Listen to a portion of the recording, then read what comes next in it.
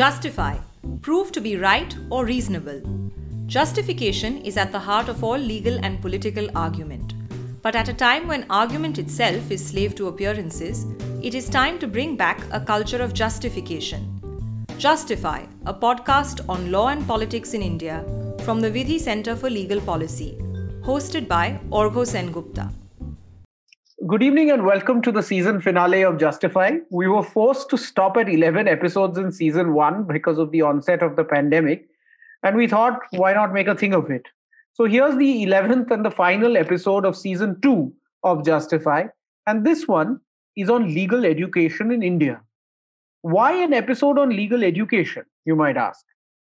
You may notice the regularity with which the Supreme Court features on the front pages of our newspapers. In a vast majority of cases, it's not because the court has laid down a proposition of law, but rather because it's made a passing observation. Lawyers, the best and brightest of them, often take up to 10 matters every single day in court. No wonder not much good law gets laid down, and instead we have observations and feelings passing as judicial orders quite frequently. Law journals in India are rarely of world standard. There is very little academic scholarship that happens in India that is not meant for getting likes on Facebook or Twitter. Yet, despite this, according to estimates, there are 1.5 lakh graduates from law schools every year. What are they studying? Does the education imparted to them have a bearing on the law that gets laid down a few decades hence? And what can a radically reconceptualized legal curriculum and pedagogy look like? To discuss these, I have Assistant Professor of Law at the National Law School, Bangalore, and my good friend, Rag Yadav. Rag, welcome to Justify. Thanks, Orgho, for having me. So, Rag, tell me, you've thought about legal education quite a bit, and now, of course, you're teaching law at NLS.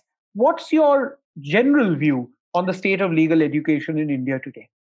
So I think legal education in India today is a very exciting field because it's undergoing a transformation. So just to give a bit of a historical background to where we are today, the first generation of reforms in legal education started in 1987 with Professor Madhav Menon, who started the National Law School where I teach.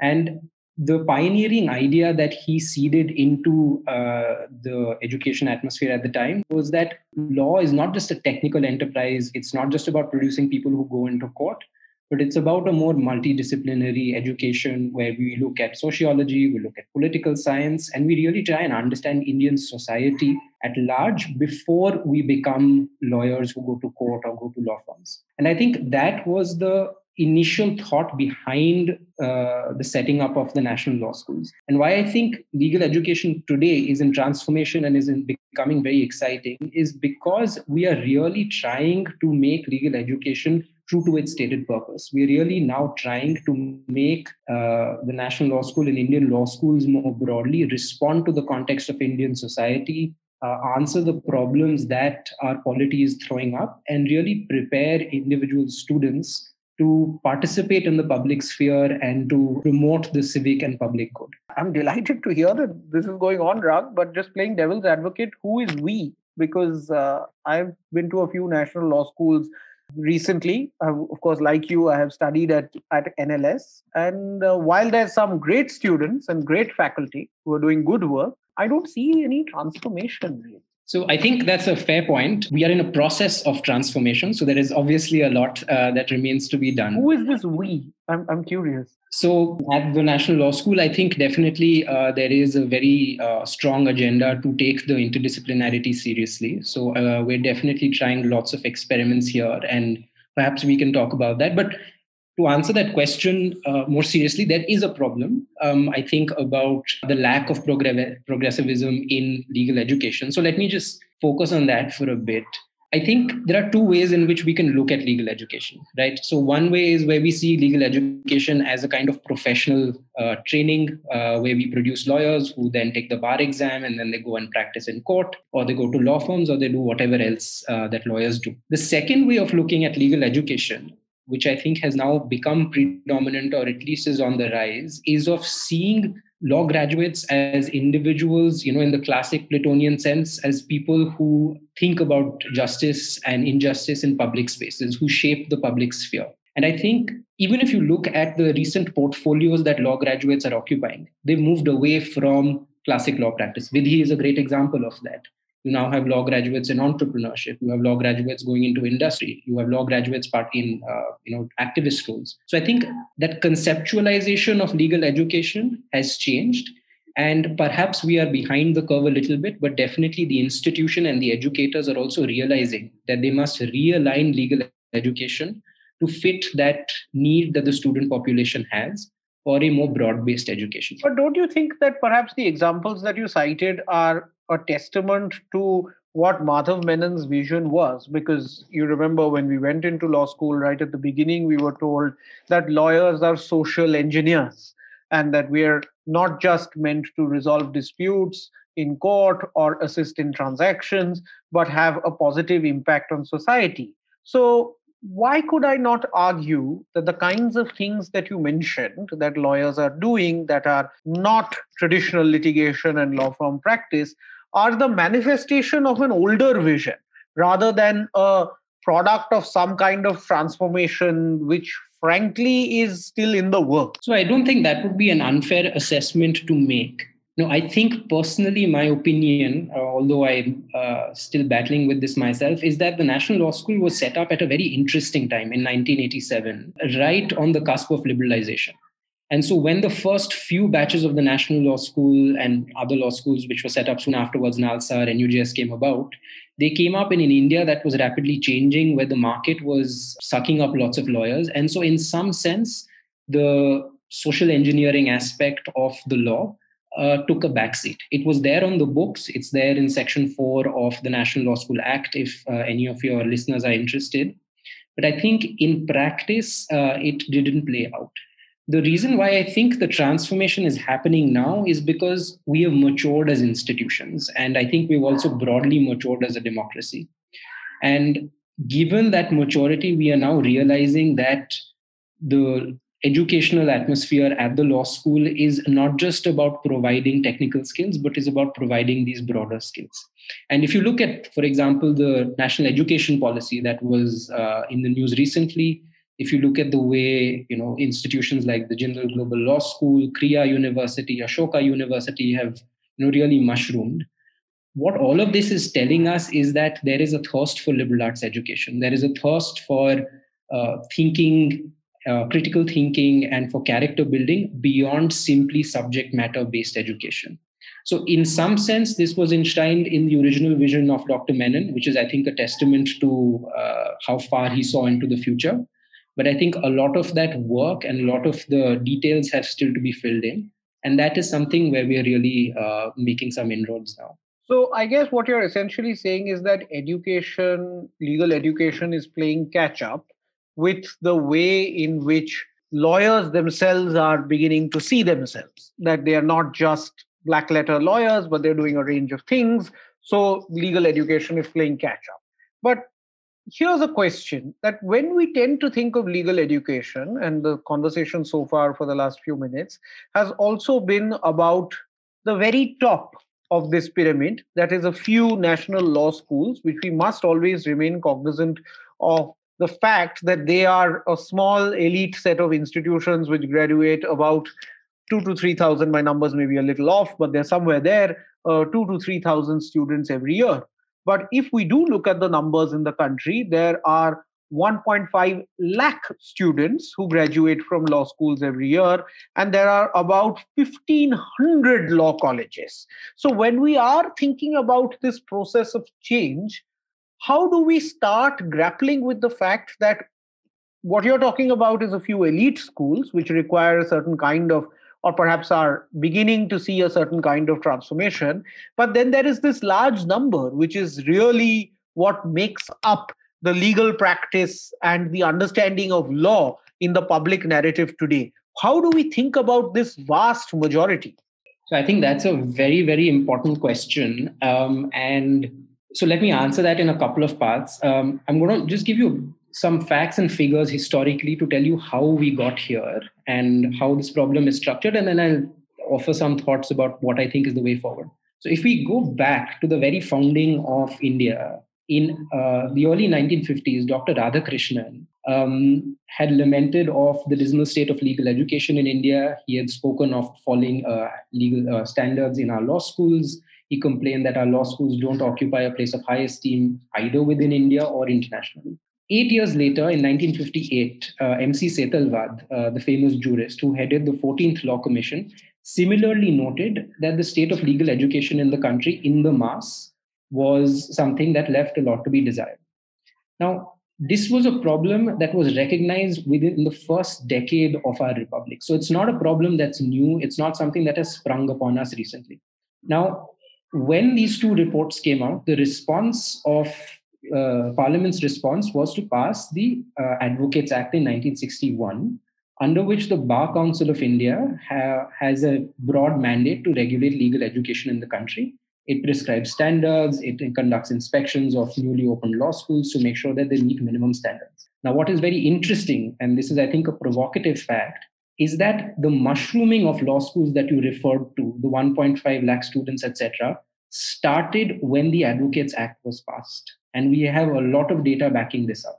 So that's a very interesting issue, that the very response or institution that was supposed to stem the decline in standards in legal education actually ended up having the opposite effect. And this story has now gone on from 1961 till today. So the first comment I'll make about this, and I won't mince my words, is about whether the Bar Council of India has been doing its job and whether the Bar Council of India is competent to regulate legal education and what role it has to play. So that's one broad issue I want to highlight. But the question that you asked about, elite versus mass law schools is, I think, a very real one. In the mass, there are two kinds of law schools. You have fake degree shops, right? These are institutions that are not legitimate. These are institutions that, the Supreme Court has spoken about on multiple occasions as places that need to be stopped, they need to be shut down. But then you also have a large number of institutions which are legitimate, which are facing capacity issues, which don't have enough teachers, which don't have enough introduction to pedagogy and curriculum development.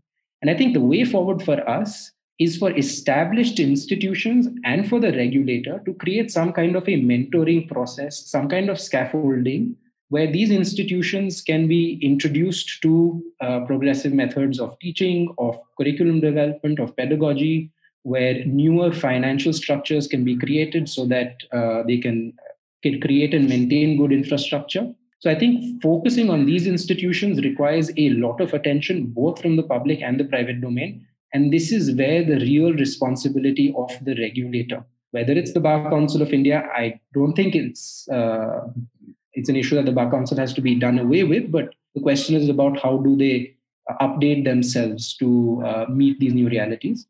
How should the Bar Council respond to this challenge? And this is where I think their real work lies. So let's spend a couple of minutes discussing these sort of fairly interesting points of view that you have. First, on the Bar Council. Now, as you rightly said, maybe for generation one, when you wanted lawyers who were just competent black letter lawyers who could interpret and understand the law and resolve disputes, maybe the Bar Council of India was the right place, the right body to regulate them. But given this new reality that you laid out of lawyers doing a whole range of things and in some sense expected to be problem solvers generally, not just necessarily dealing with the law, what is the kind of role that you think the Bar Council of India ought to have, number one? And number two, given the fact that there are all these fake degree shops and there are problems of standards, who else do you think is needed, if at all anyone else is needed, to play that role to ensure that we have the kinds of legal educational institutions that are going to churn out the kinds of legal professionals we want? So I think that's really the heart of the issue. And there is no simple or easy answer, but I think there are three clear stakeholders who are involved in this process. I think the Bar Council is a very important stakeholder because it represents the bar and it represents the lawyers of the country. The second stakeholder are, I think, existing legal academic institutions like the national law schools and other institutions themselves.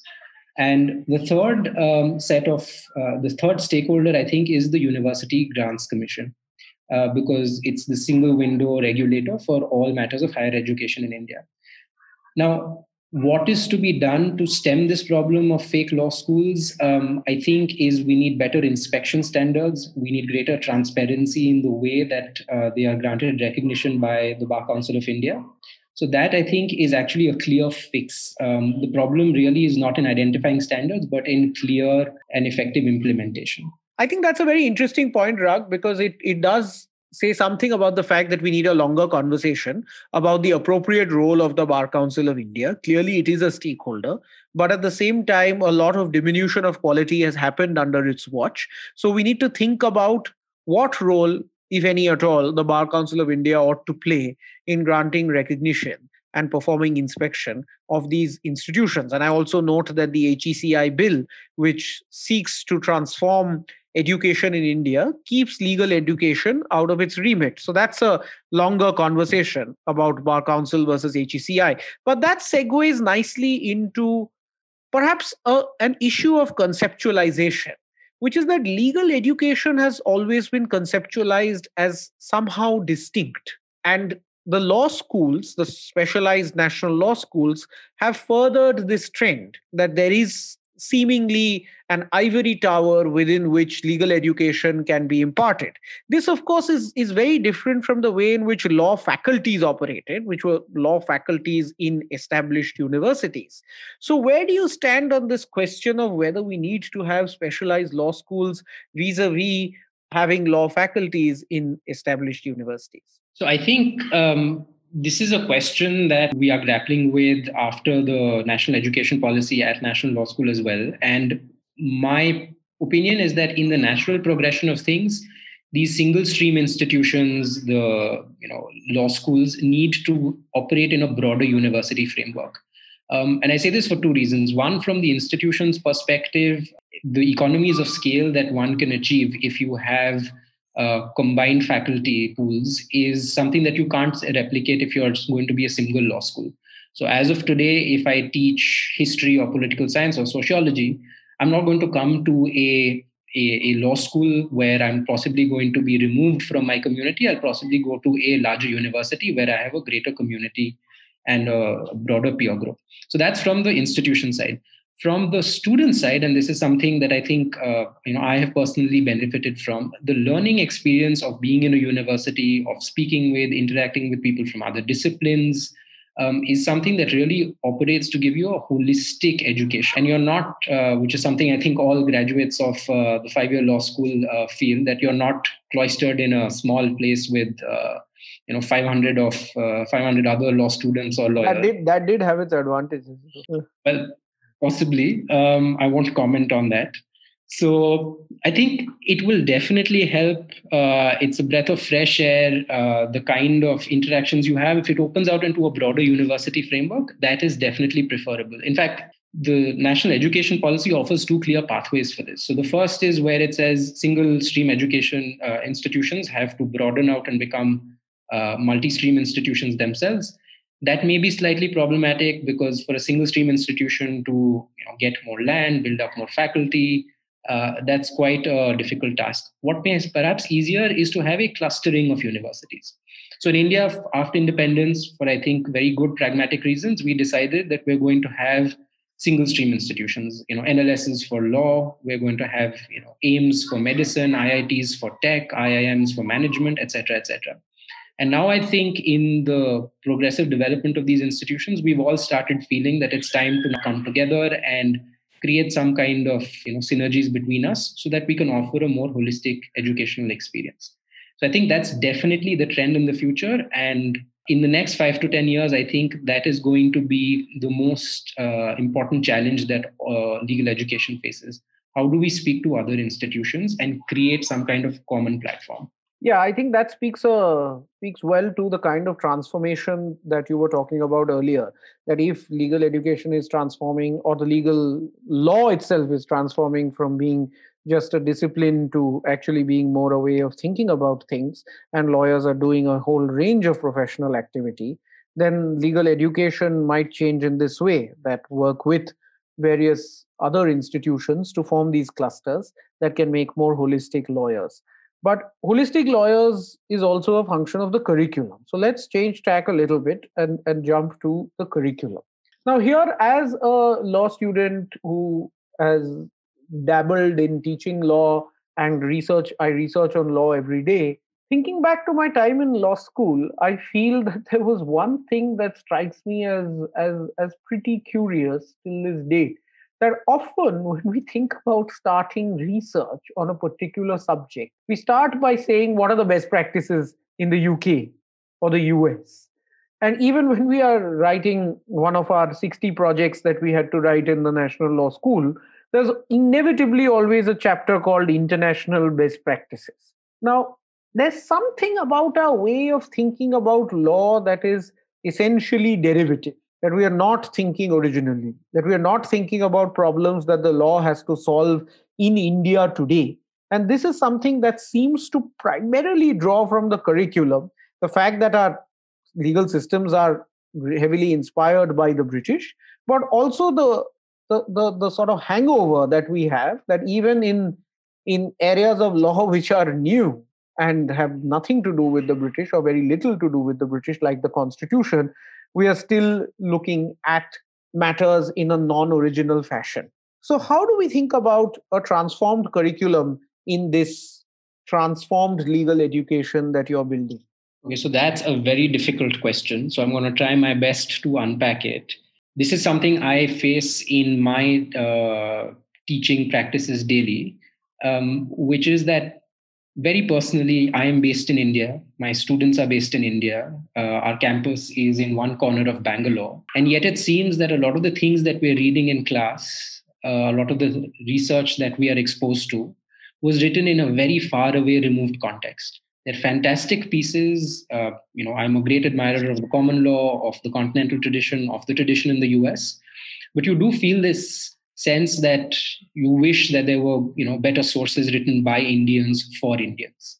So that is definitely a problem that we all face today. Now, I think in your question lies part of the answer, which is the fact that this is a process of decolonization. A lot of our traditional curricula, etc., are adopted from the British.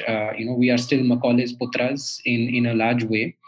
So the way forward, I think, is in identifying and being self-aware that we need to develop Indian sources. This is happening more and more now. You see Indian students and young academics coming back to law schools in India. They're generating Indian material.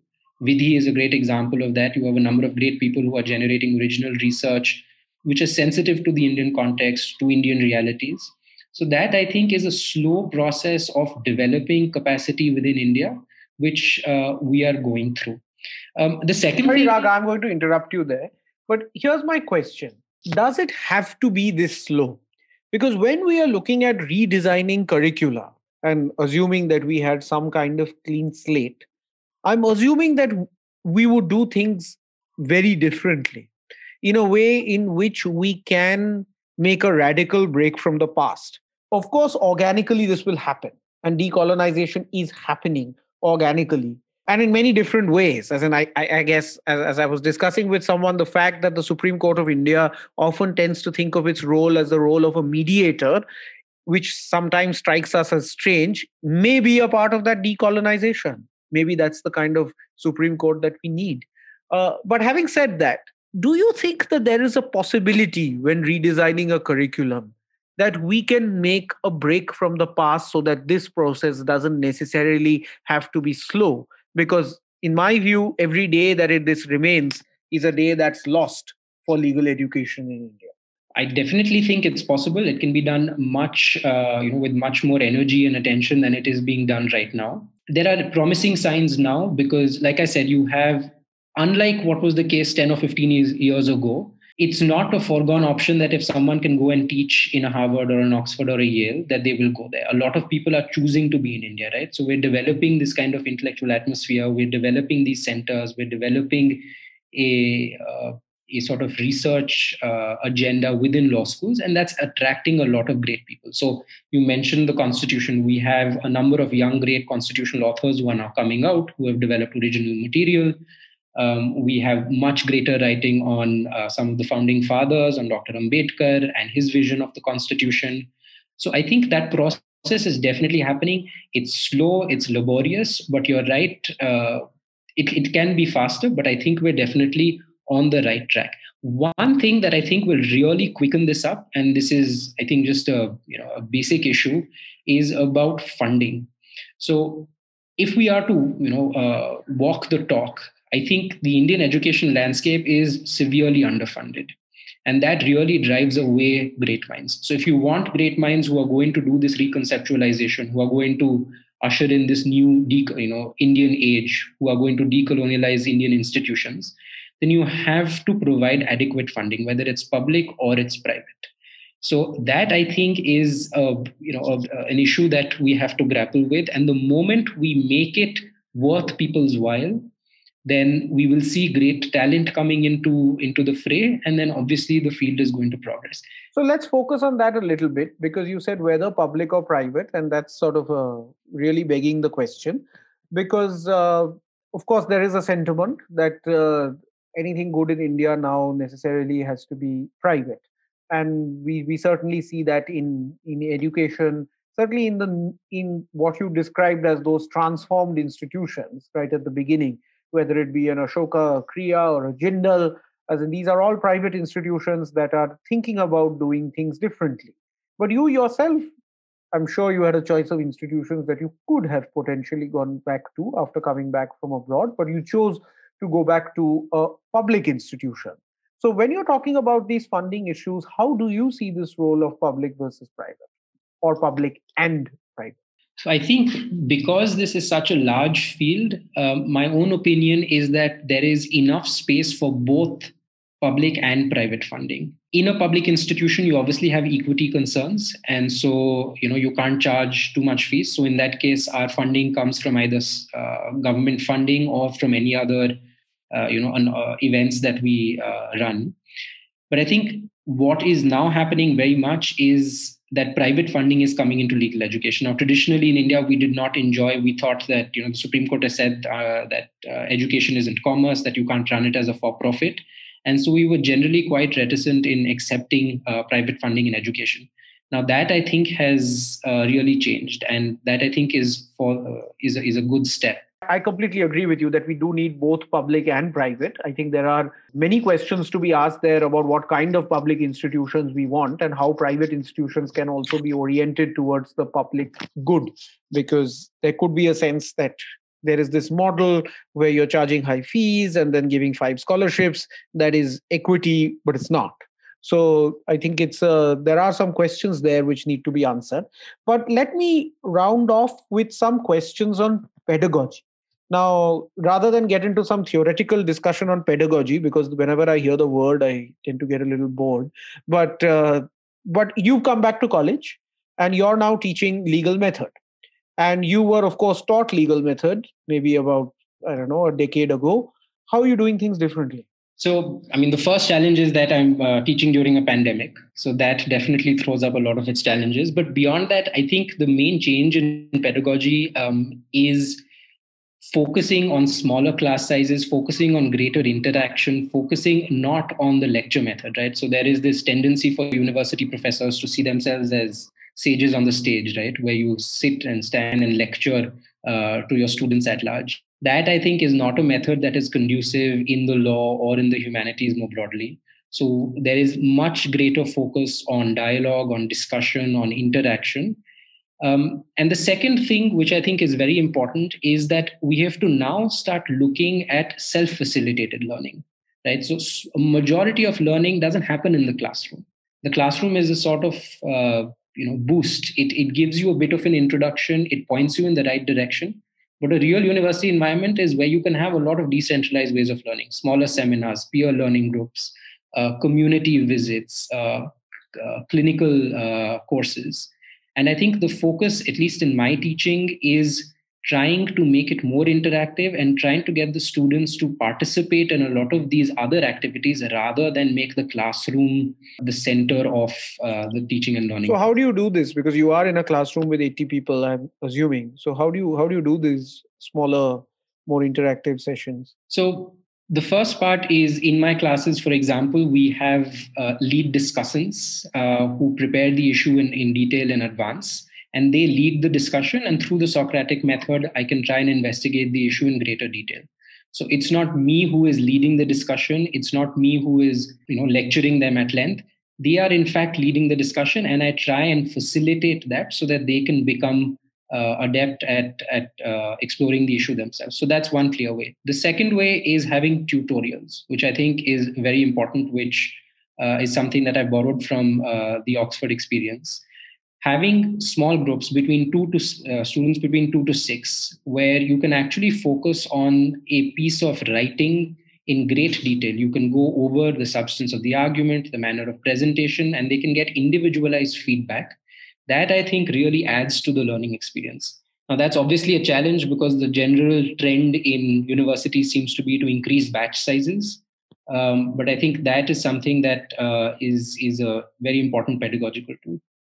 So I think we've got a funding issue there, because obviously smaller class sizes is great, but it might require greater bits of investment. But at the same time, I think what you've laid out does seem like it holds out the promise for something better. But we're coming to close to the end of this conversation. And what I wanted to ask you right at the end is actually that what you said in terms of changing the pedagogy also requires a change of mindset. Like the first stumbling block that I can think of to what you've just mentioned is the fact that there are 5 marks for attendance.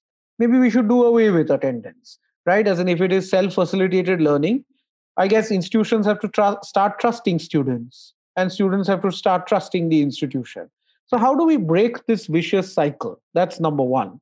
And number two is that if we are to move towards this mode of self facilitated learning, then when do you see, and this is sort of if you had a crystal ball, when do you see something like that happening for legal education in India? So I'm very happy to announce that those pernicious 5 marks for attendance have been done away with. So oh, that's wonderful. Oh, that is clearly great news in the National Law School, Bangalore. Yes, so the 5 marks for attendance have been done away with, and if it were up to me, the attendance requirement should be done away with, at least in this part of life. So the 75% attendance requirement remains, but the 5 marks have been done away with. I think that's a start. That's a real start. Yeah, I think there should be a laissez-faire approach. If you enjoy the professor's class, you come. If you don't enjoy it, then don't come. I mean, you have to give the exam at the end, and if you're able to do that without coming to class, good for you. You can spend your time doing better things. So I think, a bit more seriously, I think definitely there has to be a change in mindset. I'm glad to announce that we have just launched the NLS Faculty Pedagogy Discussion Forum, where we are now actively debating these issues, where we are trying to, change that mindset. We're trying to experiment with newer pedagogical tools. In some ways, because it's the way the system has been running, it takes time to turn a large ship. But I think the way forward is very clear, and the students are demanding it. Students have access to great content online. So there is this constant competition. You are being judged against some of the best faculties in the world. Courses from Harvard and MIT are freely available. So I think that openness in the university atmosphere is forcing all of us to think deeply about how to change that, these pedagogical frameworks. And I'm quite confident that, in the years to come, things will, the learning experience will not be the same as it was for many of us when we were in law school. Great. I think that's an optimistic note to end with. I think we are headed in the right direction. Because Rag certainly is not a sage on the stage, but he has been very forthright with his views on Zoom today. So thanks very much, Rag, for joining me in this conversation. And we hope for a brighter dawn for legal education in India, and not just for the national law schools, but for the entirety of the legal education firmament. Thanks very much, Rag. Thanks, Orgo, for having me.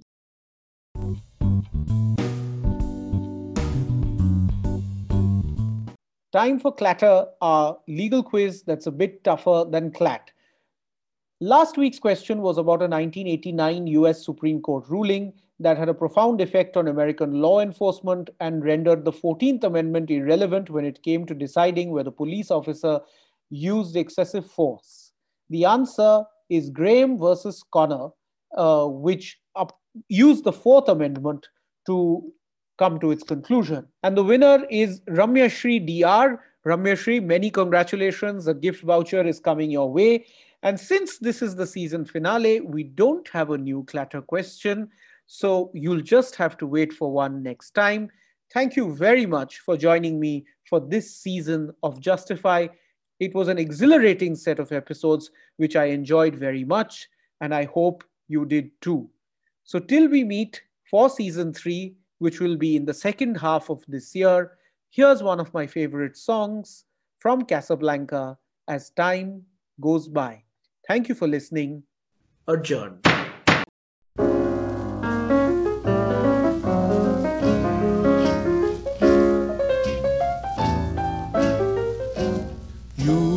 Must remember this.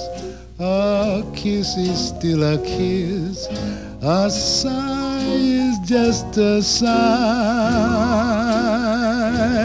The fundamental things apply as time goes by.